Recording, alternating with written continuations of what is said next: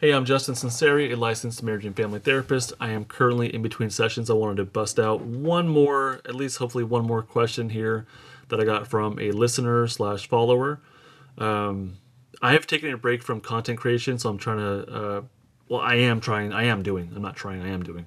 I'm creating new courses, and the first one is actually to overhaul one I have right now. It's called Building Safety Anchors, and I've been going through a big overhaul of that. I'll tell you more about that at the end, as long as I remember. Usually, I have these things outlined. This is not outlined, so I'm going to try and just like give you my thoughts here. And this is a pretty complex question, which I may regret answering right now and never publish this. But things like this require a lot of outlining typically. Anyhow, I'm this is all top of mind stuff. So the question I'll keep anonymous from the person, but the question is, hey, I'm back with a question again. Why do some people become sex addicts, whereas some become drug addicts, and some become food addicts? It's trauma for all addictions at a fundamental level, but what variable in trauma distinguishes whether an individual is susceptible to sexual addiction versus food addiction versus substance addiction? So, what factor? It's obviously more than one factor. But one of probably many factors, and I'm just kind of talking about whatever comes to mind here. One factor is obviously like, what do you have access to?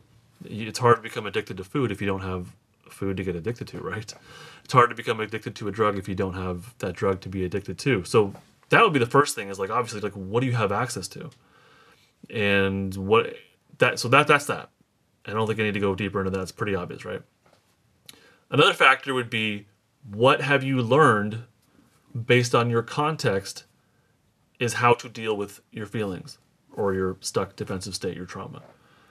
So if you've been raised around someone who is an alcoholic, then you may learn, that may teach you that the way to deal with your feelings is maybe specifically alcohol, but maybe specifically just substance use in general. And so maybe you end up with something else, I don't know, but it's not uncommon for children of alcoholics to grow up and then use alcohol as a way to deal with their feelings and look back and say, oh my God, I'm doing the same thing. And that may simply be what you learned was a way to deal with your stuff, or not, I guess, not deal with your stuff. So do you have access to it? That would be the first factor. The second factor would be, well, what did you learn growing up? Probably growing up. What did you learn growing up as a way from the people in your life who are supposed to model these things? Like, what did you learn from them is how you're supposed to deal with your stuff or not deal with your stuff. The other thing would be, what did you get exposed to that kind of worked? And when I say worked, I mean provided enough relief or escape. I'll say escape, not relief. What provided enough of an escape? I don't like that word either, but it's not exactly relief. I guess it is. I'll say relief. But I think relief's different when it doesn't come from like a behavioral adaptation. So what provided you enough relief and makes you want to do it again? Like, what was rewarding enough? Maybe that's a better word. What was rewarding enough from your stuck defensive state that made you seek it out again? So somebody who has some like stuck, I'm just making this up, someone who has a stuck freeze energy where they have a lot of panic inside of them, when they smoke marijuana, it might calm them down and they get that sense of relief that they need.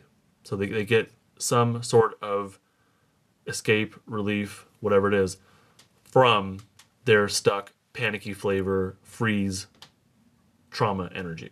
Okay? Now, if that same person was to try meth or alcohol or whatever, it may not give them that same sense of relief. It may amp it up. It may turn them into a person that they don't want to be. Maybe it amps up their anger. I don't know. I'm just making stuff up. So why do they become addicted to this thing and not another thing? I guess just more behaviorally. And when we look at feelings, I don't know the chemical makeup of all this stuff. I can't go into that. But when it comes to just on that level of like, did you get what you want or not? And of course, these things are physically reinforcing, biologically reinforcing. Absolutely. I don't have enough knowledge to talk in depth about that. So behaviorally, psychologically, emotionally, that this thing, this one avenue was more of a relief or more rewarding than this other avenue. Likewise, someone who's like in a stuck shutdown state, smoking marijuana for them may not be what they're searching for. Whereas getting addicted to caffeine, maybe that's an escape for them from their shutdown state. Maybe that gives them the motivation. Maybe that helps them to feel energized, and that's more rewarding for what they want than another avenue. So I would say, do you have access to it? What did you learn growing up as a way to deal with stuff, and what actually just like works? And I use works in quotations because it's not really working. It actually probably makes things more difficult in the long run or even the short run. Oh, and part of what we learned growing up is not just what we learned that works, but what did we learn that was not acceptable. So culturally, based on family, based on church, whatever it is, what did you learn that was not okay? You may have learned that being thin and not being thin was acceptable or even applauded, and so you may have learned that while also learning that drug use, substance use, alcohol use was not acceptable, was not applauded. So when it comes to dealing with your own stuff, based on what you learned that was okay and wasn't okay, that may be a factor that comes into play as well, which is this thing over here is shameful, and this thing over here will get me ostracized maybe in some way, versus this other thing which actually people will admire about me. So it kind of helps me relieve what I'm going through, and it gets this result that people might admire it, or it's just, at least it's acceptable. It's socially acceptable in whatever context. There was one more, but I can't remember it. I mean, I'll add on to this if I need to.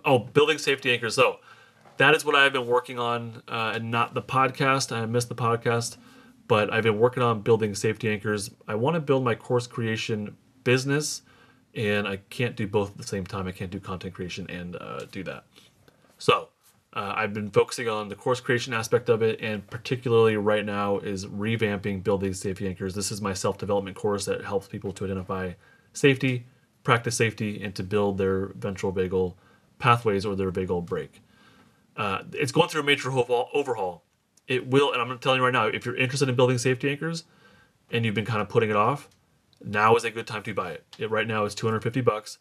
I fully plan on raising the price of this once the overhaul is done, or basically it's gonna cost more. If you want the full program, it's gonna cost more. As of right now, I'm planning on releasing it again as a full program. That costs more. I'm not quite sure how much more, but it's going to be significantly more. So if you've been putting it off because of that, now is a really good time, and I feel like I need to be transparent about that. I'm really excited about where it's going. I'm not just adding video. I'm deepening the learning, and I have I think a better structure rather than just like here's what you do every day. Now it's like here's the basic learning. If that's all you want, here you go. A very streamlined kind of approach. But if you do want that daily practice to build the capacity of your vagal brake in a more meaningful, purposeful way, I'm going to have some daily practice listed out for those people who want that level of experience with building safety anchors. But that's what's coming up now, and I'm just giving you a heads up about the price. I just feel like I would appreciate that, so I'm giving it to you. I would appreciate knowing something's going up in price. I'm giving you the heads up right now, and bye. That's it.